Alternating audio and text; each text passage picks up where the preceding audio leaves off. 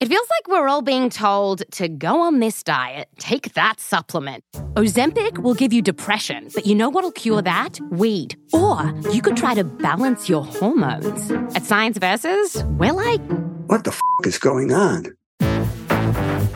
Forget the crap online and listen to Science Versus. Just the facts.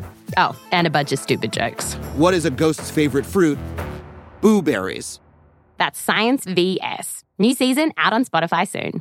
Due to the graphic nature of this kingpin's crimes, listener discretion is advised. This episode includes discussions of torture, rape, and murder that some people may find offensive. We advise extreme caution for children under 13. It was 1980. Panamanian dictator Omar Torrijos was having dinner with a room full of friends and statesmen.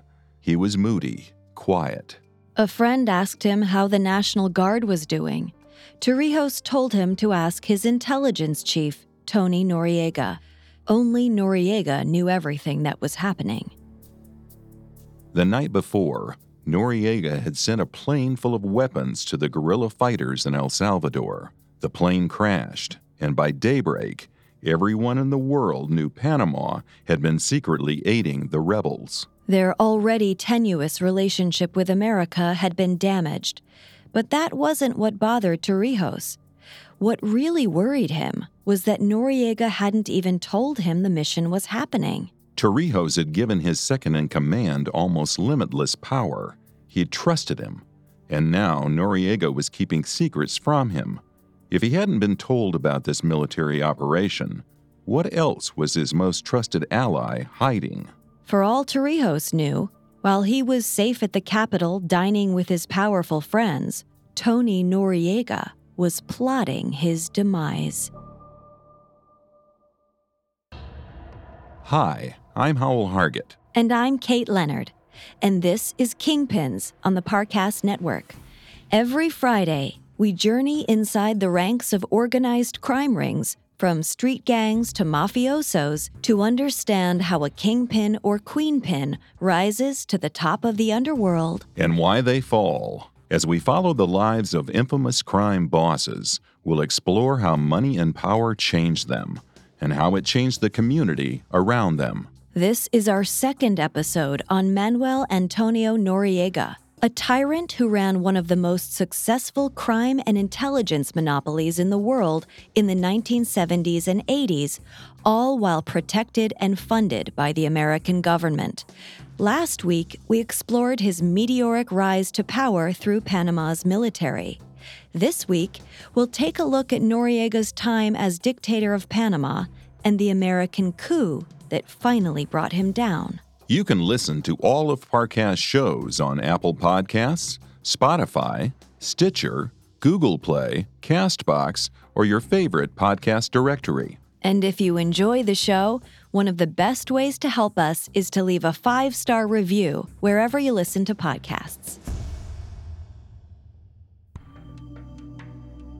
Manuel Antonio Noriega was the power behind the Panamanian military dictatorship from 1968 to 1981, as well as one of the CIA's most important informants. As both an American asset and dictator Omar Torrijos' right-hand man, 42-year-old Noriega enjoyed more power than he had ever dreamed of. With complete immunity from the law, he seized control of Panama's extensive drug and gun smuggling empires, taking a cut of every piece of contraband that crossed the border. He was also, as the CIA was about to discover, collecting classified secrets from multiple world powers and selling them to the highest bidder. The Americans discovered where Noriega's true loyalties laid in the summer of 1976. It was a testy time between the United States and Panama.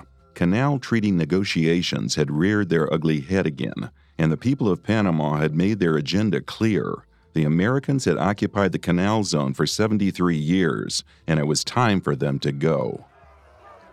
The CIA's prized informant, Tony Noriega, was just stirring the pot. He had reasoned, correctly, that if the United States had asked him to record classified conversations, they were probably asking their other assets to do the same. Those recordings would be worth a fortune to other world powers. Noriega found the system's weak spot: America's own military sergeants. He generously bribed a few soldiers into selling him tapes of their conversations with foreign dignitaries. He then sold the tapes to the Cubans, the Soviets, and anyone else willing to pay a price. When the U.S. Army discovered what had happened, they privately reprimanded the sergeants and closed the file, hushing up the whole embarrassing episode. But the scandal eventually started to leak. U.S. intelligence agencies, for their part, had no desire to prosecute their valuable asset. So when the Senate came asking about Noriega, they pointed the finger back at the Army. The Army, of course, told the Senate the case was already closed and refused to share any documents or records. Without any evidence or cooperation, the U.S. government could only try and fail to bring a case against Noriega. The CIA officially took Noriega off their payroll after the scandal came to light, but it was too late to rein in the monster they'd created.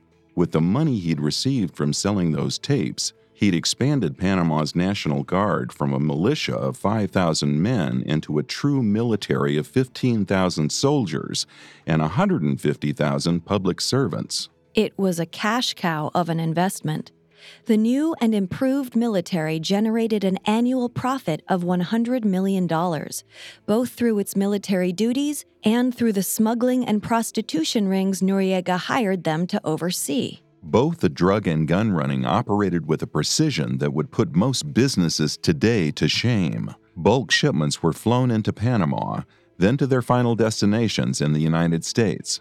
Once the contraband reached the U.S., contacts Noriega had planted in customs and shipping would fudge the paperwork and let them through without inspection. Noriega didn't even have to be involved. He simply collected his cut. Publicly, the CIA dropped Noriega as an informant after the bribery scandal, but privately, they didn't want to jeopardize their relationship with the shadow dictator. There was no effort to crack down Panama's state-sanctioned smuggling. Noriega's flagrant disregard for the U.S. wasn't just out of carelessness. He had a far greater reason to fan the flames of tension between the two countries. Dictator Torrijos had become popular based on his promise that once the Panama Canal treaties were finalized, he would turn over control of the country to the elected civilian government. But in the midst of the tensions between the U.S. and Panama, the people now saw the military dictatorship as a necessary evil in their fight against U.S. occupation. Public opinion was now squarely behind Torrijos. And when the time was right, all the pieces would be in place for Noriega himself to assume the dictatorship. After all this, the U.S. still considered Noriega useful. In fact, by being public enemies, the U.S. and Panama were reaping even more private benefits. Their secret arrangement came in handy in November of 1979. President Jimmy Carter had offered to open America's border to the exiled Shah of Iran. In response, anti-American students in Tehran stormed the American embassy and took 66 people hostage. If the American hostages had any hope of survival, the Shah would have to leave American soil, and fast. The Shah couldn't go back to Iran, or he'd be executed. He couldn't stay with anyone considered an American ally, or it would just reaffirm America's guilt in the eyes of the Iranian people. So, the U.S. turned to Panama. Publicly, Panama and the United States were feuding in 1979. Torrijos could offer the Shah asylum without tipping anyone off that the U.S. had been involved. Torrijos gave the duty of protecting and housing the Shah to Tony Noriega. To anyone else, this babysitting job would have been insulting, even humiliating. But Noriega saw it for what it could be, a babysitting detail that would make him rich beyond his wildest dreams. Access to the exiled Shah could give him highly valuable intel to sell to the highest international bidder.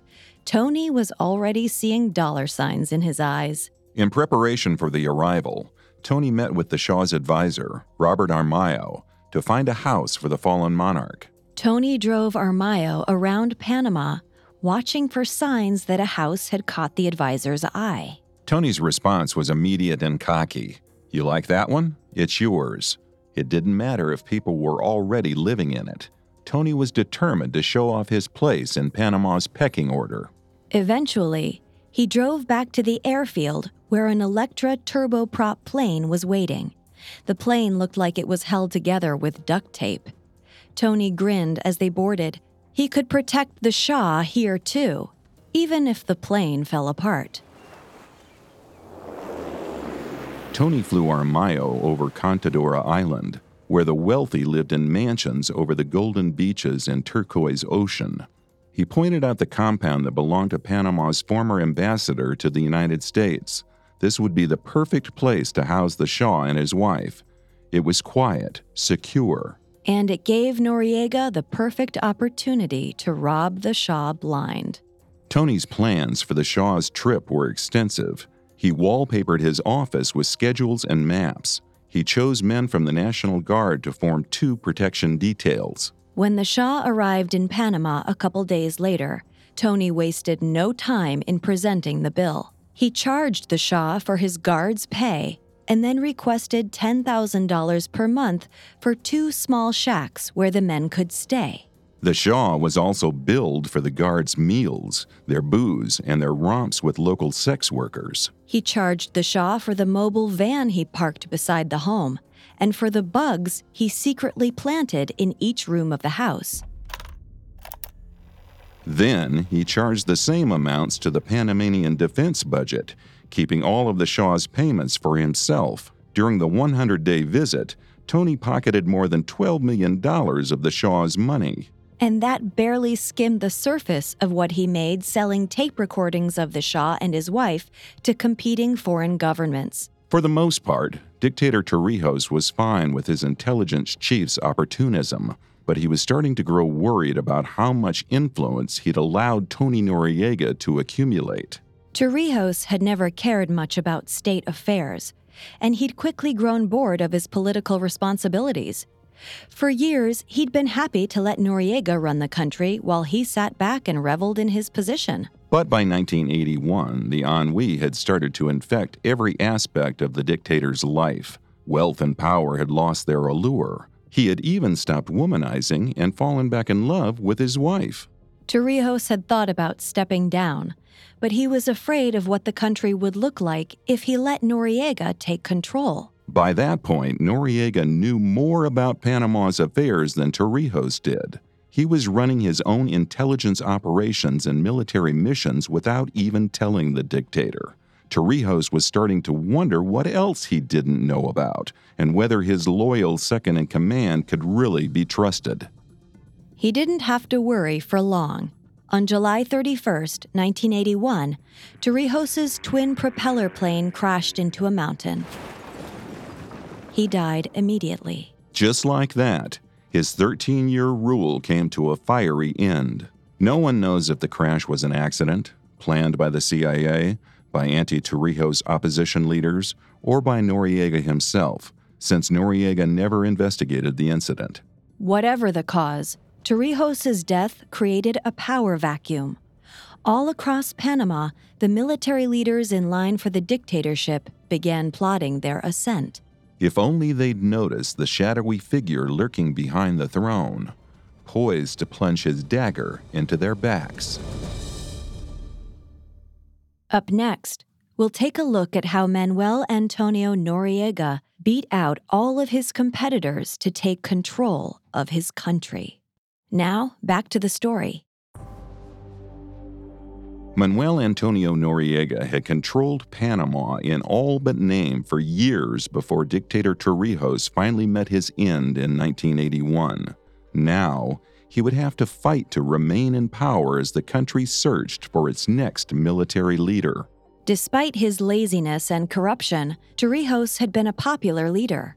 Job opportunities had soared as shady banks and money laundering operations crowded the country.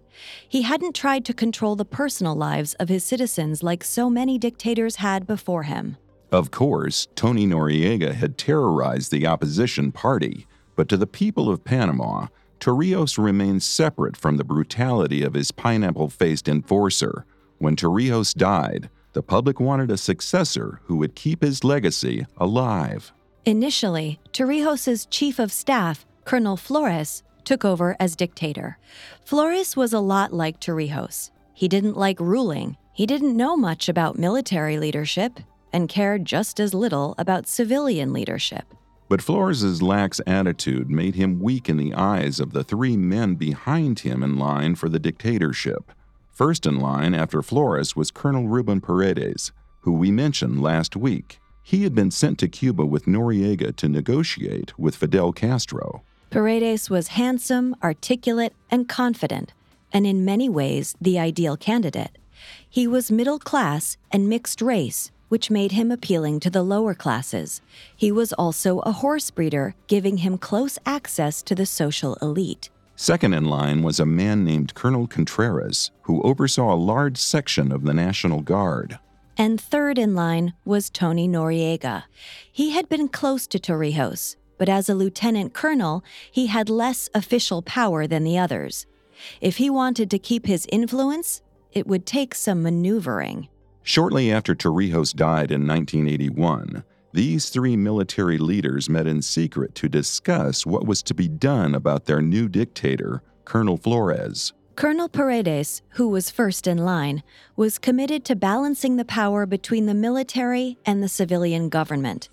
He was a military figure himself, but he believed the military's power had gotten out of hand. His plan was to become military dictator, slowly transition more power to the civilian sector, and then retire as dictator to become the civilian president. The Panamanian people would be pleased with the show of progress, and the civilian and military governments could finally cooperate instead of warring for power. If he had any chance of pulling this off, he needed assurance that the two men in line behind him, Contreras and Noriega, wouldn't try to stage a coup and take over. He proposed an arrangement. They worked together to oust Flores and then take turns serving as military commander. Paredes would be commander from 1981 to 1983, at which time he would turn over power to Contreras and run for president in 1984. Contreras would take over as commander from 1984 to 1986, then Noriega would get his chance from 1987 to 1989. Everyone agreed. There was just one more step. They needed to get rid of Flores. The plan was to use Noriega's personal National Guards to surround the government building where Flores was staying. Then they would pressure Flores to give up the office. They knew he wasn't going to fight for it. Noriega literally arrived late to the coup. The other men feared that at any moment he might choose to side with Flores and arrest Colonel Paredes for treason. But Noriega was thinking much farther ahead. For now, he went along with the plan.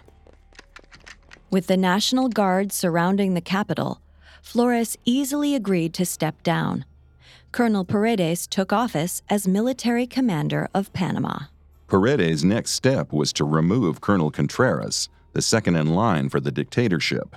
He was suspicious that Contreras would betray their contract and stage a coup to take power. Noriega went along with this, doing everything he could to appear loyal. With Contreras out of the way, Noriega was now second in line. Paredes was oblivious to the fact that he'd just traded a lamb for a wolf in sheep's clothing. After 2 years, in August 1983, Paredes stepped down to run for civilian president, just as planned. His final act was to make Tony Noriega a general, so that he could take over as military commander. That was the step Noriega was waiting for. He already owned the military through his backdoor politics and secret friendships. Now, as a general, it was official. To celebrate his promotion, Noriega threw a party at Fort Amador. It was one of the largest, gaudiest parties in Panama history. There was a full military parade, dancing horses, and a VIP list of influential American generals. Noriega gave a toast and thanked Paredes, but everyone in the room knew who was really holding all the cards. As a final cheer, Noriega called out to Paredes, "Buen salto, Ruben." It was a phrase paratroopers said before diving out of airplanes. It meant, have a good jump. The next day, Noriega began his plan to oust Paredes from power entirely. First, he showed off a letter from Fidel Castro claiming he would withdraw all Cuban alliances with Panama if Paredes was elected president. Whether the letter was authentic or not, it startled the civilian government enough to withdraw their support for Paredes' campaign. Then, Noriega quietly told American intelligence officers and Panamanian rebel groups that a former general like Paredes would never trade power to the civilian sector. Both groups quickly withdrew their support as well. Finally, Noriega warned businessmen that their lucrative military contracts would disappear if the military lost power to Paredes' civilian government. That was enough to change their minds. In just 3 weeks, Noriega had torpedoed Paredes' presidential campaign. There was no chance he would win the next year's election, and he had already resigned his military dictatorship to 49-year-old Tony Noriega. Noriega wasted no time in seizing more control than any dictator before him. Within a few weeks, he passed a law that gave him explicit control over all customs, immigration, airports, ports, the Army, the Navy, the police, and even parking enforcement. The law also stated that all those branches would remain under Noriega's personal control no matter who became dictator or president in the future. He began paying military officers and businessmen upwards of $20,000 a month to secure their continued loyalty. He cozied up to Nicaragua, Cuba, China, Russia, and his old friends in the U.S. He expanded his stake in Panama's drug smuggling by getting close to the Medellin cartel, one of the 2 biggest cocaine cartels in Colombia. The cartel paid Noriega 3% of each shipment that made it through Panama into the U.S. and 2% of the money they laundered in Panama's banks. In total, Noriega would help the Medellin cartel transfer and launder over $2 billion in cocaine during the 80s, earning him a tidy profit of at least $60 million. That would be over $150 million today. By 1984, the elections for civilian president were fast approaching. Paredes was no longer in the running, but someone would still have to fill the position. Noriega's chosen candidate was Nicolas Barletta, the president of one of his corrupt banks. Barletta was not only comfortable with money laundering, but he had also been unofficially informing to American intelligence, which Noriega knew and oversaw. He was the ideal corrupt candidate. The only problem was he was running against Arnulfo Arias, the popular man who Noriega and Torrijos had ousted as president years before. He had finally returned to Panama, and he was ready to take the presidency once again. The Panamanian people absolutely adored Arias. If Noriega had him assassinated, he would lose all respect from the Panamanian people, even his own men. Noriega would have to win this election with good old-fashioned poll rigging. On Election Day in 1984, anti-military protesters filled the grounds outside the legislative building, where the final vote tallies were being displayed on a giant board. They suspected there'd be foul play. And they were right. By evening, it was clear Barletta was going to lose. Noriega told the vote counters to begin ratcheting up the numbers on the board in favor of Barletta.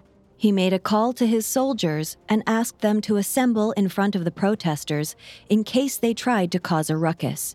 If that didn't stop them, he gave his men permission to open fire. Which is exactly what they did, and they weren't just firing warning shots. The demonstrators scrambled for cover.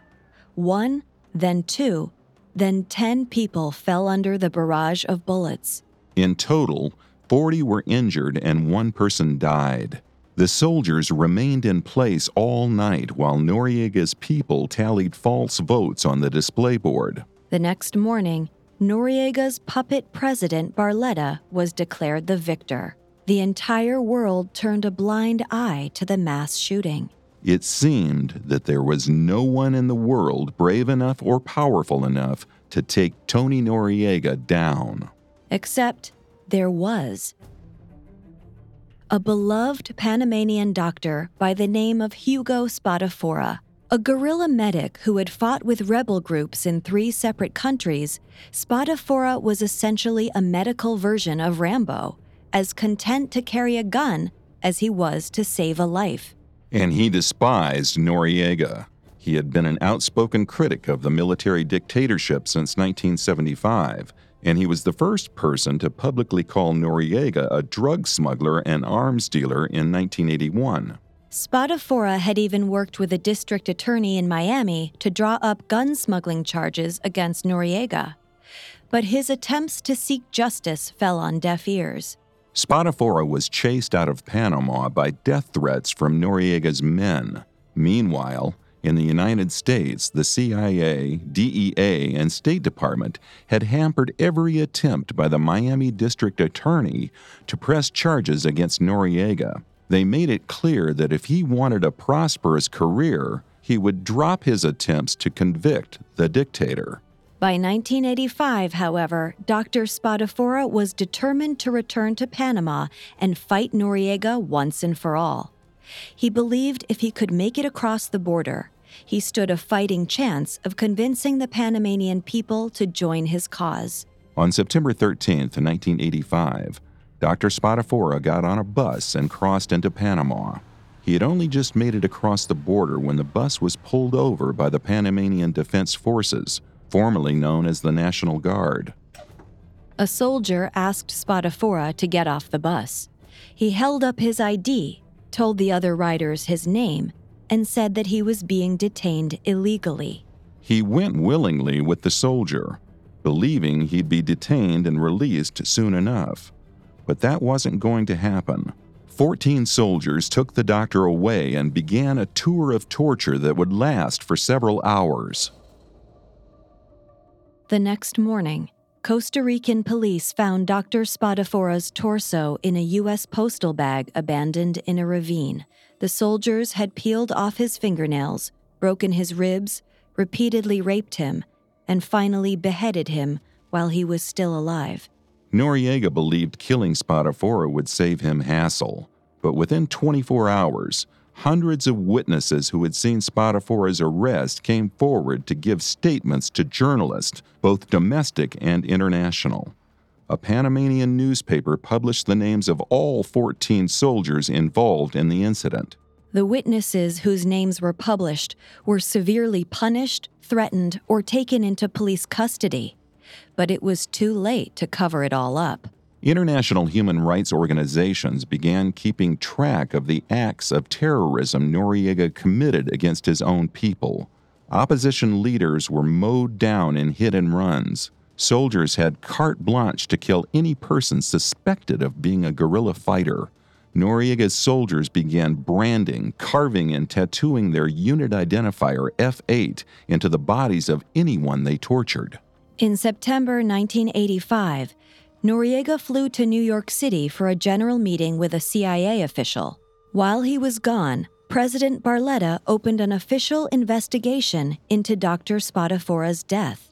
He naively believed the investigation would prove that Noriega had not been involved in the murder. 10 days later, on September 25, 1985, Noriega returned to Panama. Barletta was immediately summoned to Noriega's office. Barletta was detained for 14 hours while Noriega and his men pressured him to resign. Barletta realized that his faith in the dictator had been misplaced. The CIA orchestrated a call with Noriega to show President Barletta that they weren't coming to his rescue. They couldn't jeopardize their Latin American connections for the sake of one man's murder. There was nothing left to do but for Barletta to resign. His resignation confirmed for the Panamanian people that Noriega had, in fact, ordered Spadafora's murder. With the growing public discontent, American support was the only thing protecting Noriega from being removed from power. He now had to submit entirely to Washington's whims, blowing up Nicaraguan military bases and assassinating Nicaraguan resistance leaders whenever he was asked. Even worse, these offers were being officially recorded by U.S. intelligence agencies. Even though Noriega had been doing these things for years, he was now leaving a paper trail. The Assistant Secretary for Latin American Affairs, Elliot Adams, started keeping public records of all known interactions between the U.S. and Panama. He encouraged U.S. officials to push for Noriega to turn over power to the civilian government. Meanwhile, Noriega's allies in the U.S. began quietly telling him to soften his image and slow down his illegal activities until the storm against him had blown over. The U.S. intelligence agencies were trying to protect him, but he had to play along.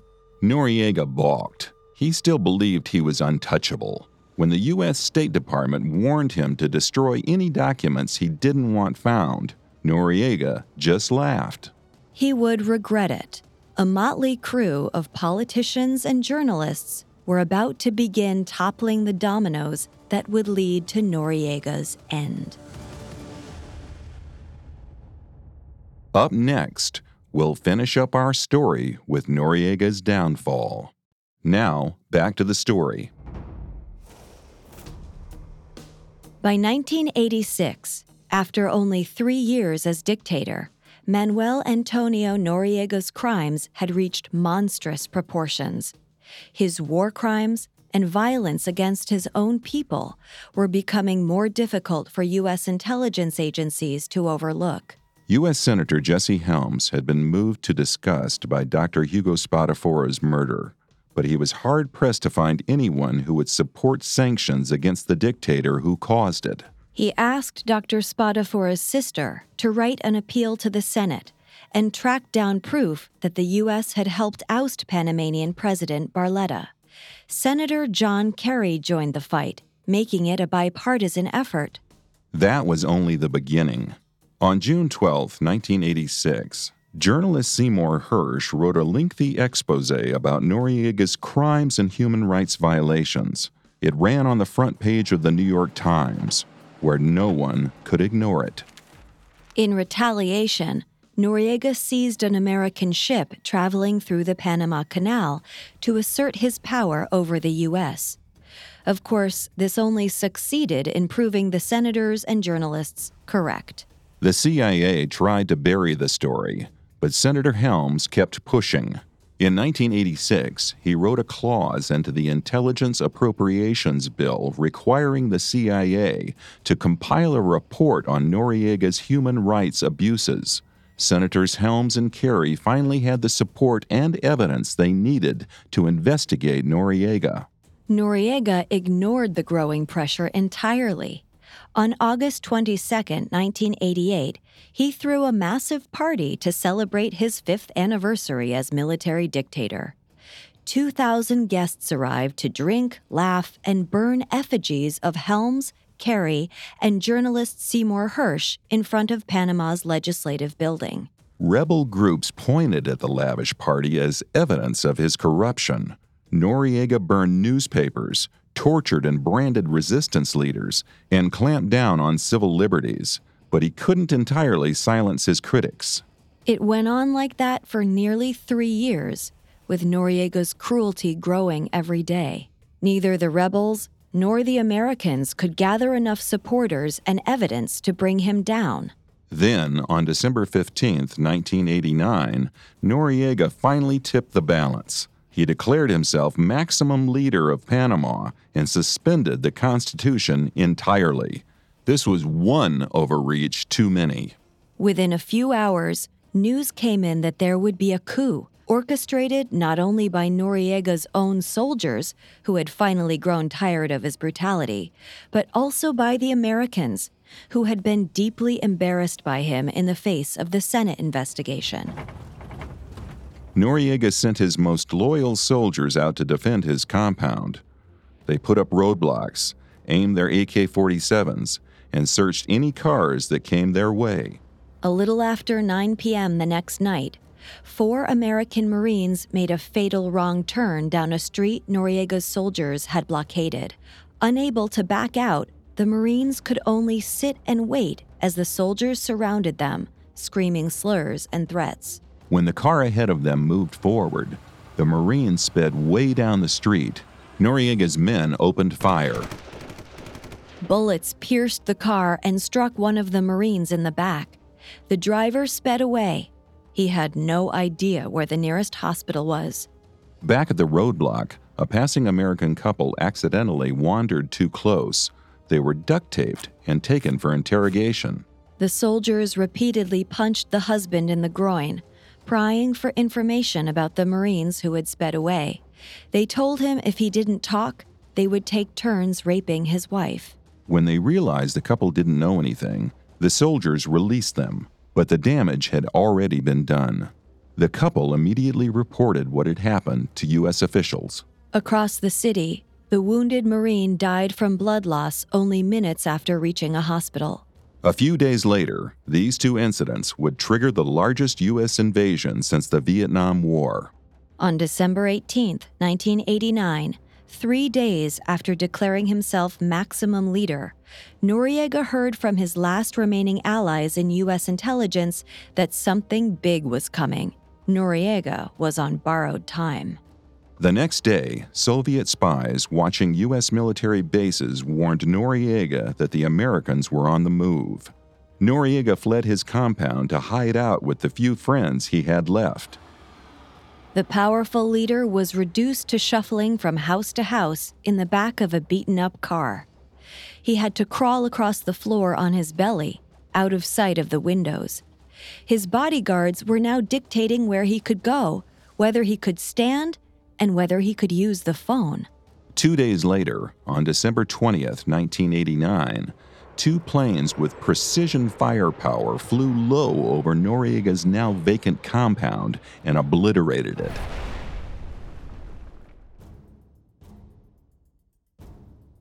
Two dozen American soldiers were sent to secure the location, even though it was already rubble. The fight continued in the streets.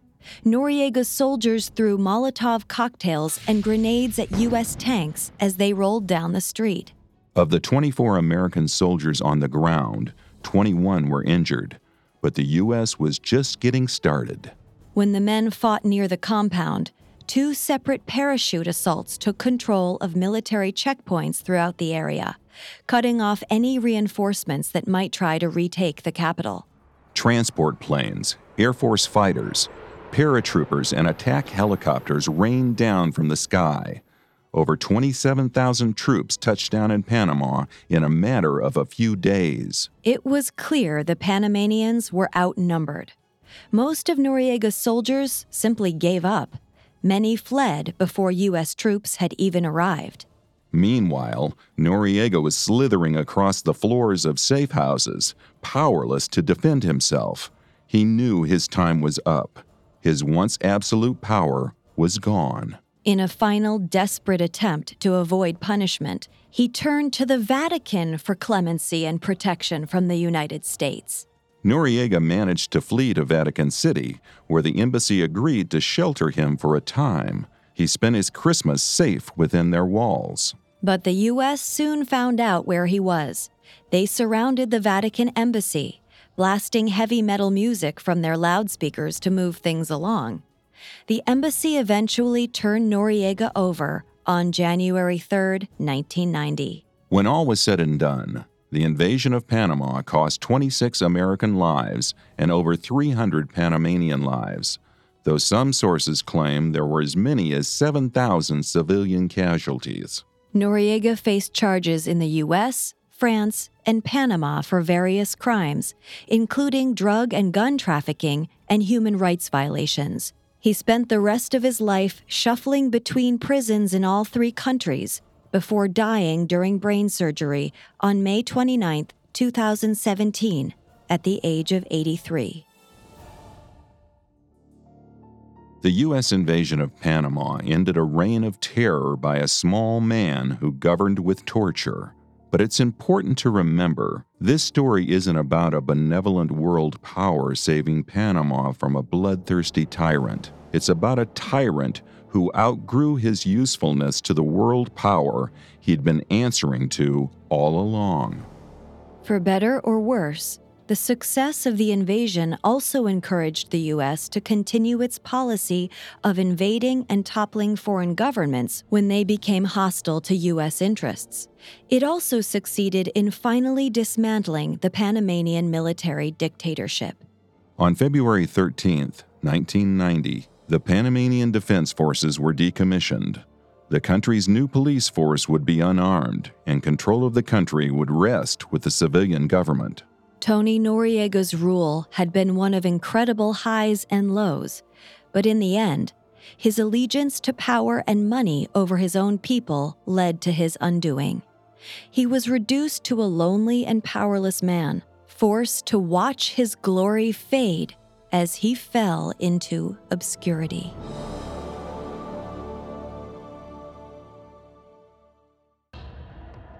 Thanks again for listening to Kingpins. You can find Kingpins, as well as all of Parcast's other podcasts, on Apple Podcasts, Spotify, Stitcher, Google Play, CastBox, or your favorite podcast directory. Many of you have asked how to help the show, and if you enjoyed this, the best way to help is to leave a 5-star review. We'll see you next time. Kingpins was created by Max Cutler and is a production of Cutler Media and is part of the Parcast Network. It is produced by Max and Ron Cutler, sound design by Michael Langsner, with production assistance by Ron Shapiro and Paul Mahler. Additional production assistance by Maggie Admire and Carly Madden. Kingpins is written by Jordan Trappier and stars Kate Leonard and Howell Hargett.